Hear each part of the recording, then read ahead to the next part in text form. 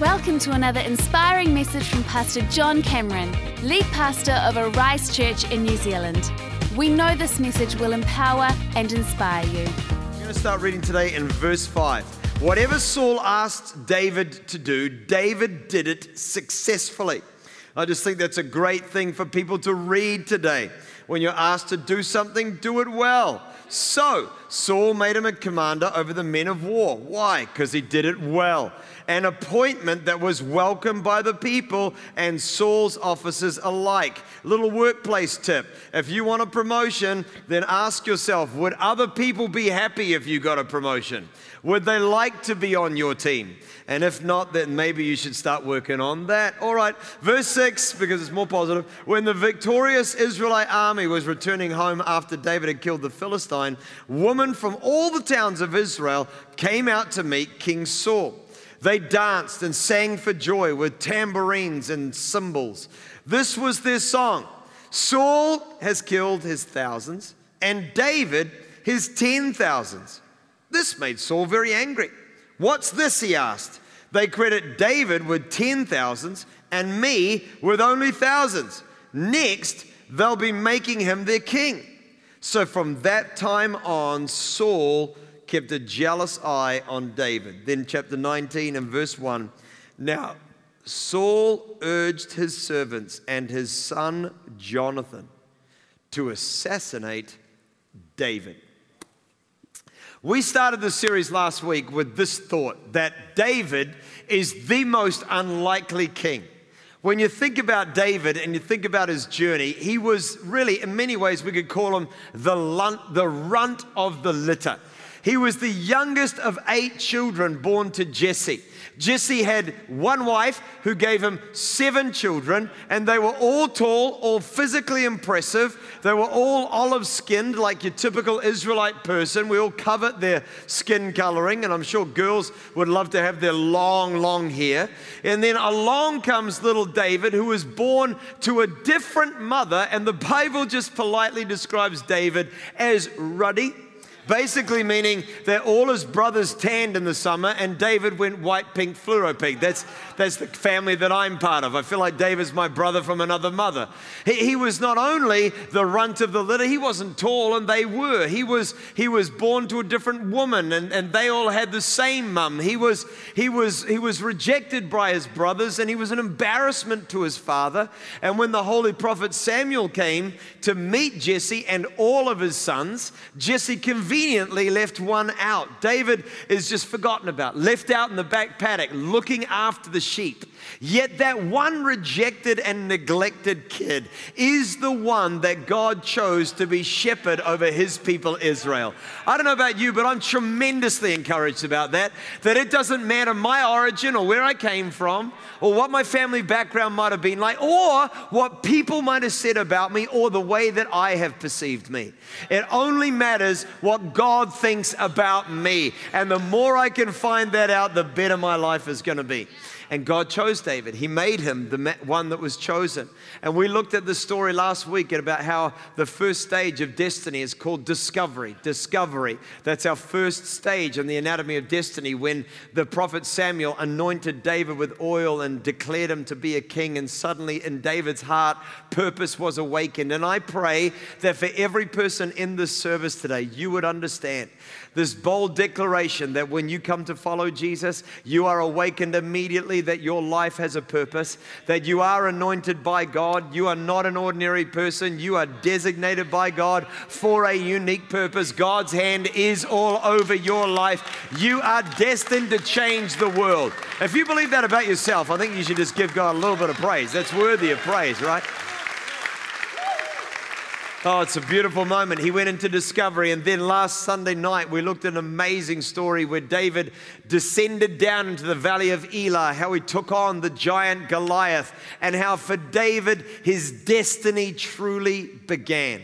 And if you're looking for destiny in your life, let me give you one simple key about how you can find it. Find a problem that you believe that you can solve.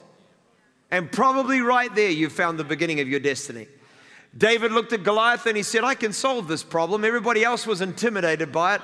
David said, I am graced for it. And because he found a problem that he could solve, he stepped into his destiny that day. That's a calling, by the way. That's the awakening of God's purpose, is when you discover that amazing truth. And when our story left off last week, David is on an all-time high. I mean, literally, he has just slain the giant Goliath. He's won a great victory for the nation of Israel. The world is his oyster. Himself and his whole family are now exempt from taxes. Now, I'm sure that changed the family relationship a whole lot. I mean, if suddenly your little half-brother becomes the one who gets you out of having to pay any taxes for the rest of your life, he goes from like the one you're embarrassed about to your favorite brother. Does anyone know what I'm talking about? I mean, it's just an amazing moment. I bet that this would have changed everything. He was going to marry the king's daughter. The king is his friend. He was brought close to the king. He rides on the king's chariot with him. He leads the armies of Israel into battle. The king's son becomes his best friend. For things for David, just they couldn't possibly have got any better. And David, who's just a pure-hearted kid, who's only ever sought to serve and to love God, I'm sure for David, he was just expecting, this is the beginning of what's going to be the rest of my life. The season of rejection is over. The days of pain are in my past. And everything is going to go well for me from this moment on. And I guess many people feel like that.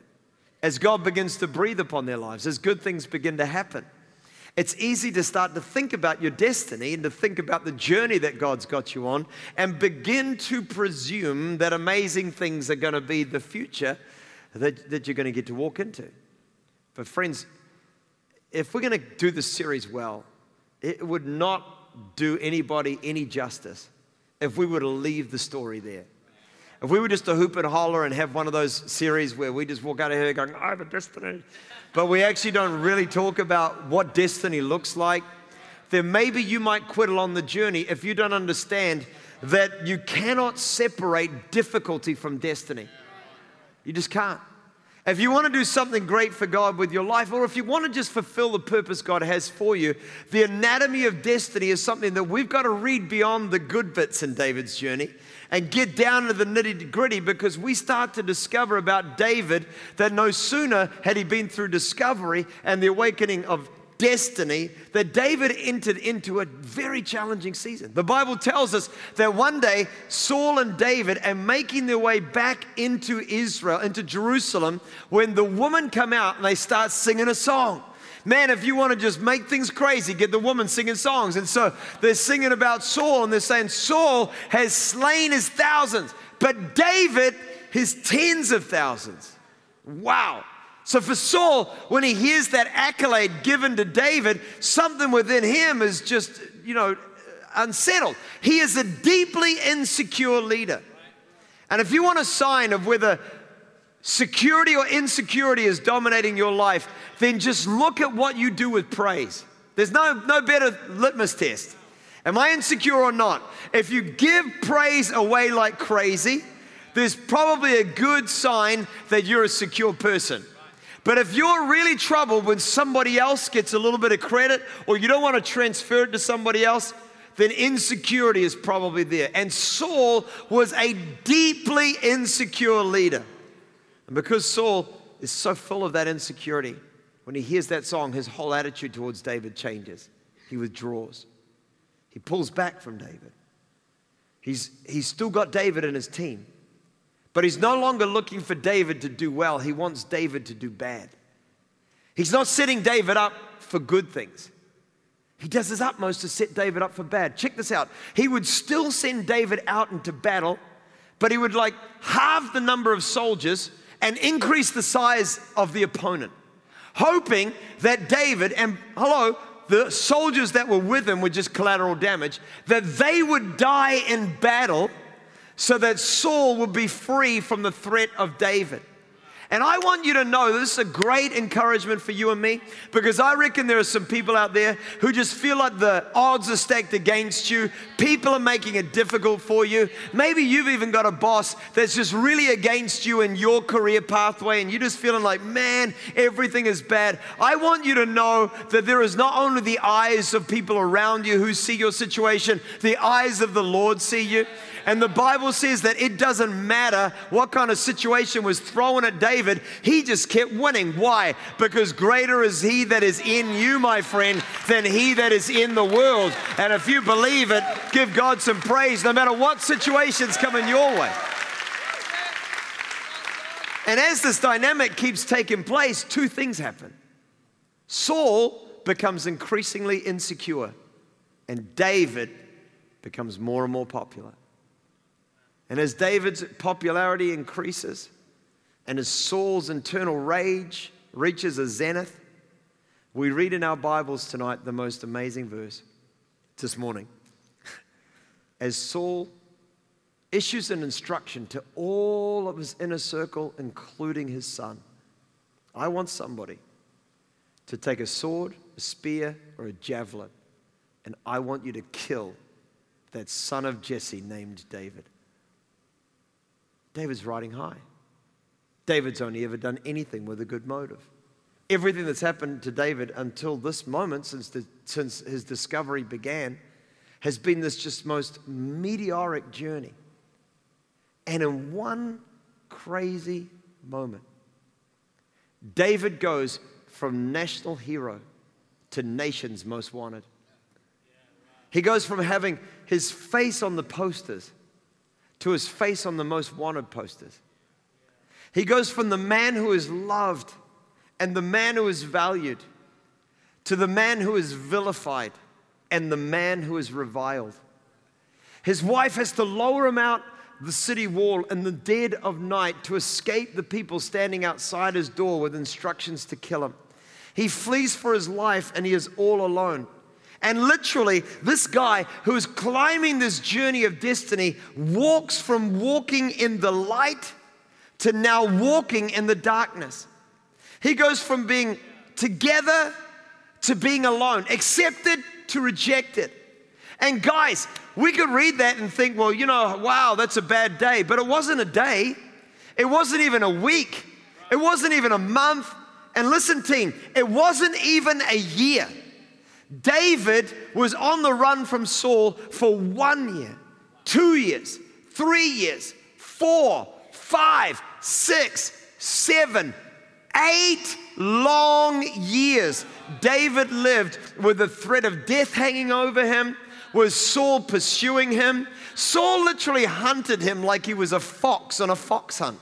Saul sent armies out to destroy David. Saul said all kinds of evil and malicious things about him.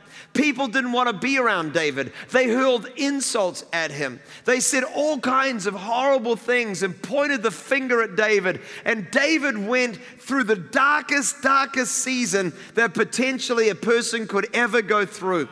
His earthly father had rejected him. Now his spiritual father has rejected him. And if we're going to talk about destiny, it would be remiss of us if we just didn't talk about this as part of the pathway of destiny. Because the truth is, guys, as we walk the pathway of destiny, you're going to walk through a season of discovery. You're going to know what it is to step into your destiny. And then, guys, let's just get it clear. Everybody's going to face a disaster. There is nothing I read in the Bible, in any page of the scripture, that makes me think that if I'm following the pathway God's got for me in my life, that everything for me in my life is going to go easy. Nothing in the Bible suggests that. And when we read and we study the anatomy of destiny, I think it is so important that we consider this. David had no instruction manual. He is just in this all alone.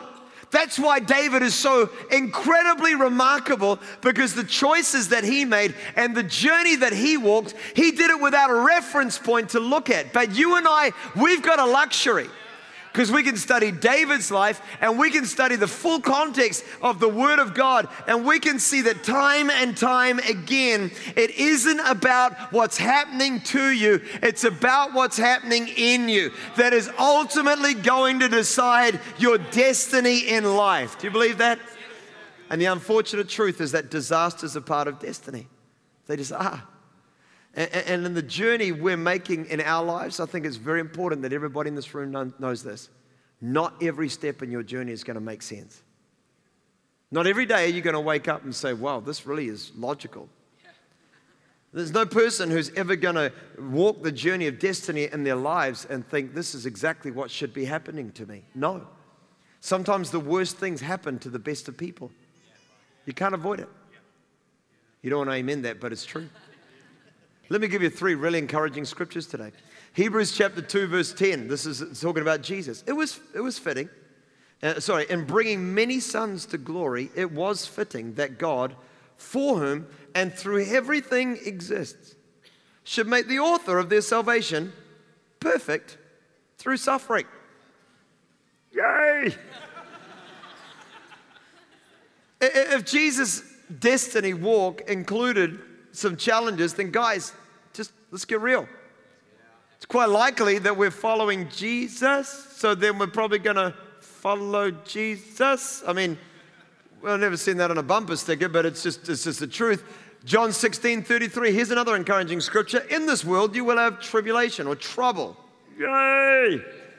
But take heart, I've overcome the world. Here's Acts 14:22. We must go through many hardships to enter the kingdom of God. Yay! Haven't seen too many people memorizing that scripture and putting it on their fridge door. Strangely enough, I didn't see it on a poster in Mana Bookstore. But the truth is, guys, that if we're going to walk through the journey of destiny in our lives, we've got to be prepared for disasters. We've got to be prepared for hardships. We've actually got to be prepared for tribulation. You know, if I was just to be honest with you today, can I just tell you that last year was definitely the hardest year of my life. Hardest year of my life.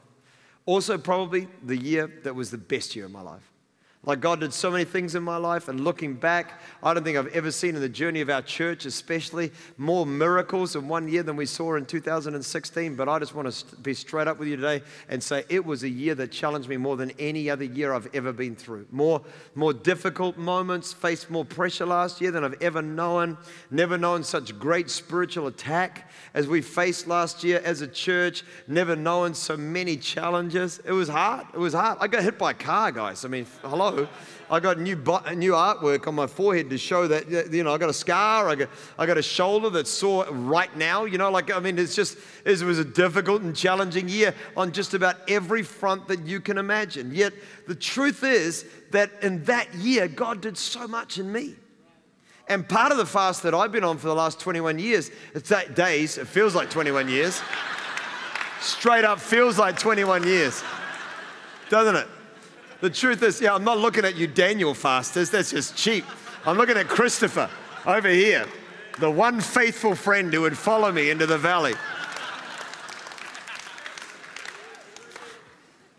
They're all like, yay, we get to eat meat tonight. That's this half of the front row.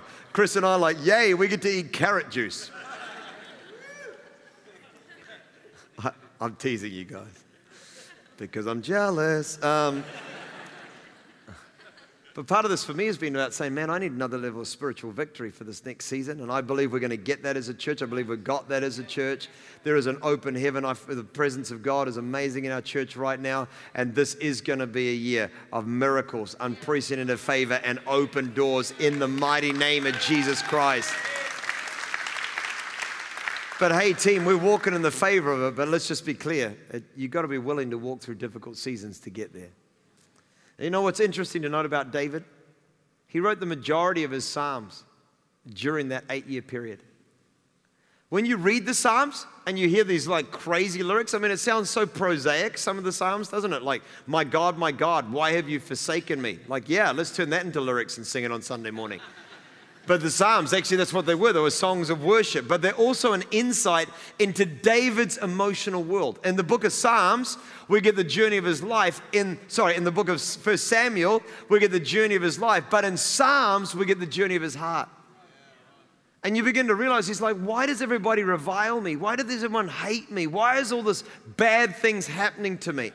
And yet David learned potentially the greatest volume of what he learned during the season that was the worst season in his life. And friends, you and I are going to face challenges. And the greater the calling, the greater the opposition. But let's just get really clear about it and say, when bad things start happening to us, we tend to learn the most, the quickest. And if God's going to mature you and I and get us ready for the next things that He's got, then maybe He is going to allow us to go through disaster. He's not going to orchestrate it. He never does bad things to people. But He is going to sponsor you in the middle of your darkest seasons and speed up the journey of your growth in the worst hours of our lives. Amen? I mean, you know, when Julie and I moved to Wellington, we started looking for a house. We found this house, and it was just a radical answer to prayer. Ticked every single one of our boxes. It was kind of on the border of Wadestown and Wilton. And we bought this house, and I was so thankful. The house alone was an assurance that God was with me, fulfillment of promises, a testimony for the miraculous. I couldn't believe that I had it. I was literally crying for joy. I was so happy. We lived in that home, and it was wonderful. And then one day, I noticed a little bit of water leaking above the French door. And I knew what that might mean.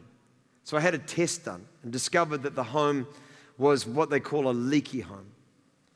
And they sent me a big report, and it said that this home that we'd bought, you know, our first home, needed $280,000 worth of repairs. I mean, my whole world came undone. My whole world came undone. 2 days after I found that, I got the report on a Saturday night, which is great. Really put me in a good mood to preach on Sunday. It was awesome. And on Monday, I had lunch with a lady who had been working with people who've been through the leaky homes crisis. And she was tired. I could tell. And she began to describe for me what was going to happen. She said, it's not going to be over in a week, and it's not going to be over in a month, and it's not going to be over in a year. This is going to take you the next few years of your life to walk this thing through. And she began to describe how difficult this process was going to be. She said, I need to let you know because you better know straight up. I sat there in that cafe, and my stomach was just convulsing. I mean, I was shaking from head to toe. I've never been so nervous in all my life. And partway through the conversation, she grabbed a finger and she pointed across the table at me, and she said, there's something I need to tell you, and you need to hear this. You are responsible for what happens next. No one's going to step in and save you. This is up to you. And I tell you what, when she said those words, it was just like something in the deep of my spirit just kicked. And I was like, this problem, you are so much bigger than me right now, but you can't get any bigger, but I can. And I'm going to devote every waking spare moment of my life to getting bigger than this challenge. I'm going to press into God. I'm going to study. I'm going to learn. I'm going to pray. And you know what? We walked this most amazing journey. However, the next 9 months or so, we were able to find out a way to do the most awesome repair job on that house. We treated all the timber, fully reclad it with a cavity. Everything got fixed. An amazing intervention of God. We fixed the house. And during that time, the Wellington real estate market just went absolutely gangbusters. So even though it cost us a lot of money to fix the house, the value of the house at the end exceeded the purchase price and we sold the house a couple of years later at a serious profit, and were able to buy the house that we live in now. And you know what? That was the darkest, most difficult season potentially that I've been in my life up until that moment, but I wouldn't trade it for one bit. Because as Paul DeYoung said to me partway through, he said, John, if you're going to have faith for millions of dollars, doesn't it stand to reason God's going to start by expecting you to have faith for a few $100,000? And man, I'm so grateful for that, because in my life now, we have to raise millions for the advancement of this church. I mean, we got the Arise Center, then we just got to keep the things moving around every location that we have for Arise. And I never once lose sleep ever over the finances of our church, because I sought the Lord in my darkest hour and He delivered me from all of my fears. I want to tell you, He's Jehovah Jireh. I want to tell you, He's the Lord who provides. And if you'll walk through difficulty, you'll learn so much more about God. In your darkest days, don't you ever quit on a challenge. Don't you ever give up in the face of adversity. Don't ever let the devil think that he's bigger than you, because Jesus is in you and you're greater than every challenge that you face. Oh man, I love that. I love that. I love that.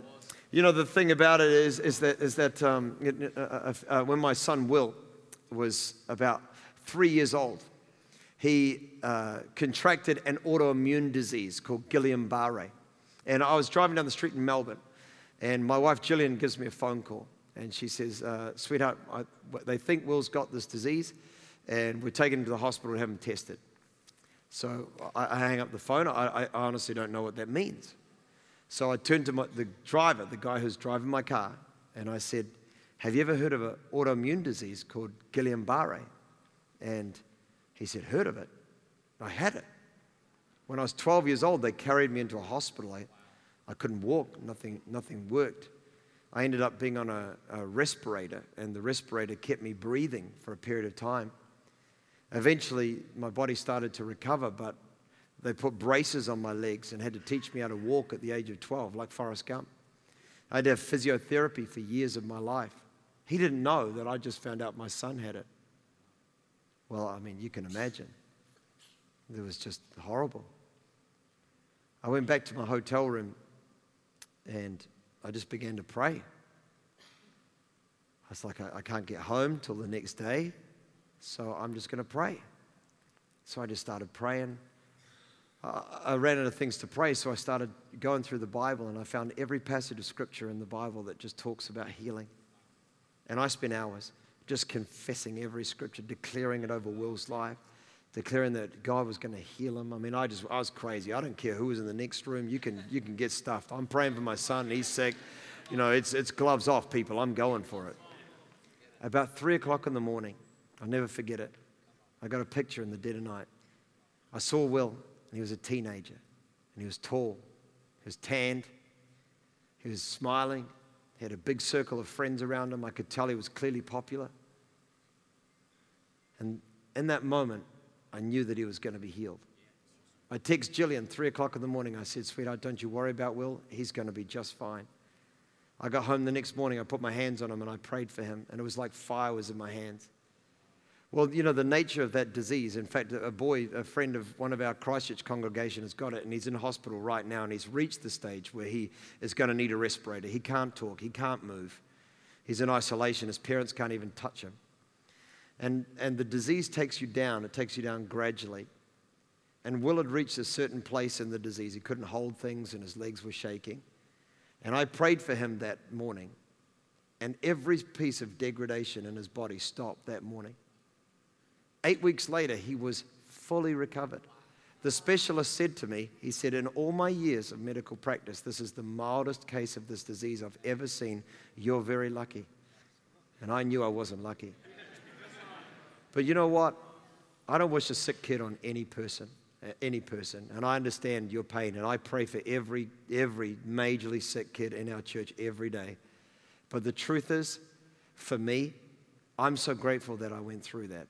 I'm not grateful that Will got sick, and that was not God's will. That's a fallen world that makes stuff like that happen. But I want to tell you, if you were to ask me to pray for you for healing prior to my son being sick, I would have prayed for you. But in my head, I would have been, let's get Andy Kabbalah here. Let's get somebody with some real faith for healing, because I'm a church builder, but I don't have that gift. But now I want you to know, I've seen many people healed since Will got healed. And we're going to pray at the end of the service, and I promise you, people are going to get healed today, right now. People are going to get healed. And here's the thing I want you to know. In the darkest moments of your life, never think for a moment that the problem's bigger than you or that God has somehow forgotten you. But know that in every trial, in every difficulty, in every situation that you face, the Lord that we worship is on our side. He is able, He is capable, He will bring you through. And man, we serve a God of miracle working power. And if you believe it, I want you to give God some real praise in this place right now. Come on. Come on. In every tragedy that ever comes to you, God's working something good. Every difficulty that you face, when something awful begins to break out in your life, begin to tell the devil, you're intending this for harm, but God's going to work it for good. God's going to make everything that comes my way, and He is going to use it for the good of me, because I am called according to His good purpose, and He loves me. And so you're not going to take me down, devil. This circumstance is not going to be the end of me. God's going to lift me up. There is another page to this chapter. I am going to see victory, and I will know God's destiny. And if you believe it, could you give God some praise in this place right now? Oh man, oh man. Can you just grab a seat for 1 second? I want to just give you so quickly, you can just write these down in your notes. 3 lessons, because I've got to move on. We're done with this series and we're talking about different things next week. 3 lessons you need to learn about disasters. Number 1, never forget who's in charge when you're going through a disaster. Never forget who's in charge. If David learned anything in his disasters, he learned that God is always in charge. The second thing you need to know about disasters is never allow a problem to change your person. 8 years of being pursued by Saul could have really made Saul a bitter guy. And I don't know, it made David a bitter guy. And I don't know what you're facing in your life, but the devil would love nothing better for you than to conform to the image of your problem rather than conforming to the image of Jesus. David, having had an opportunity to kill Saul, took the hem of his garment, stood at the front of a cave, and he yelled at Saul, you can chase me down every day of my life, try to kill me every waking moment of your life, but I want you to know I will never touch you. Because from evildoers come evil deeds. And to kill you would be evil. You killing me is evil. I'm not responsible for you, but I am responsible for me. Never change your character in the face of a challenge. The third thing is just remember, team, our God is always faithful. You know, when you read the Psalms, have you noticed how many of the ones David wrote, they just start so depressed? But have you also noticed how they always finish so amazing? Let me give you Psalm 22. I want to close with this. This was written by David when Saul was hunting his life. And this psalm is now a rich tapestry of quoted scripture that dotters our New Testament narrative, speaking about Jesus on the cross. My God, why have you abandoned me? Why are you so far away when I groan for help? Every day I call to you, my God, but you don't answer me. Every night you hear my voice, but I find no relief. Let there be some comfort for someone in the middle of a disaster today. Yet you are holy, enthroned on the praises of Israel. Our ancestors trusted in you and you rescued them. They cried out to you and were saved. They trusted in you and were never disgraced. But I'm a worm and not a man. I'm scorned and despised by all because of all the things Saul's saying about me. Everyone who sees me mocks me. They sneer and shake their heads, saying, is this the one who relies on the Lord? Let the Lord save him. If the Lord loves him so much, let him rescue him. They yelled that at Jesus on the cross. Yet you brought me safely from my mother's womb and led me to trust in my mother's breast. I was thrust into your arms at my birth. You have been my God from the moment that I was born. And verse 19, he's starting to pick up his tempo. He says, Lord, do not stay far away.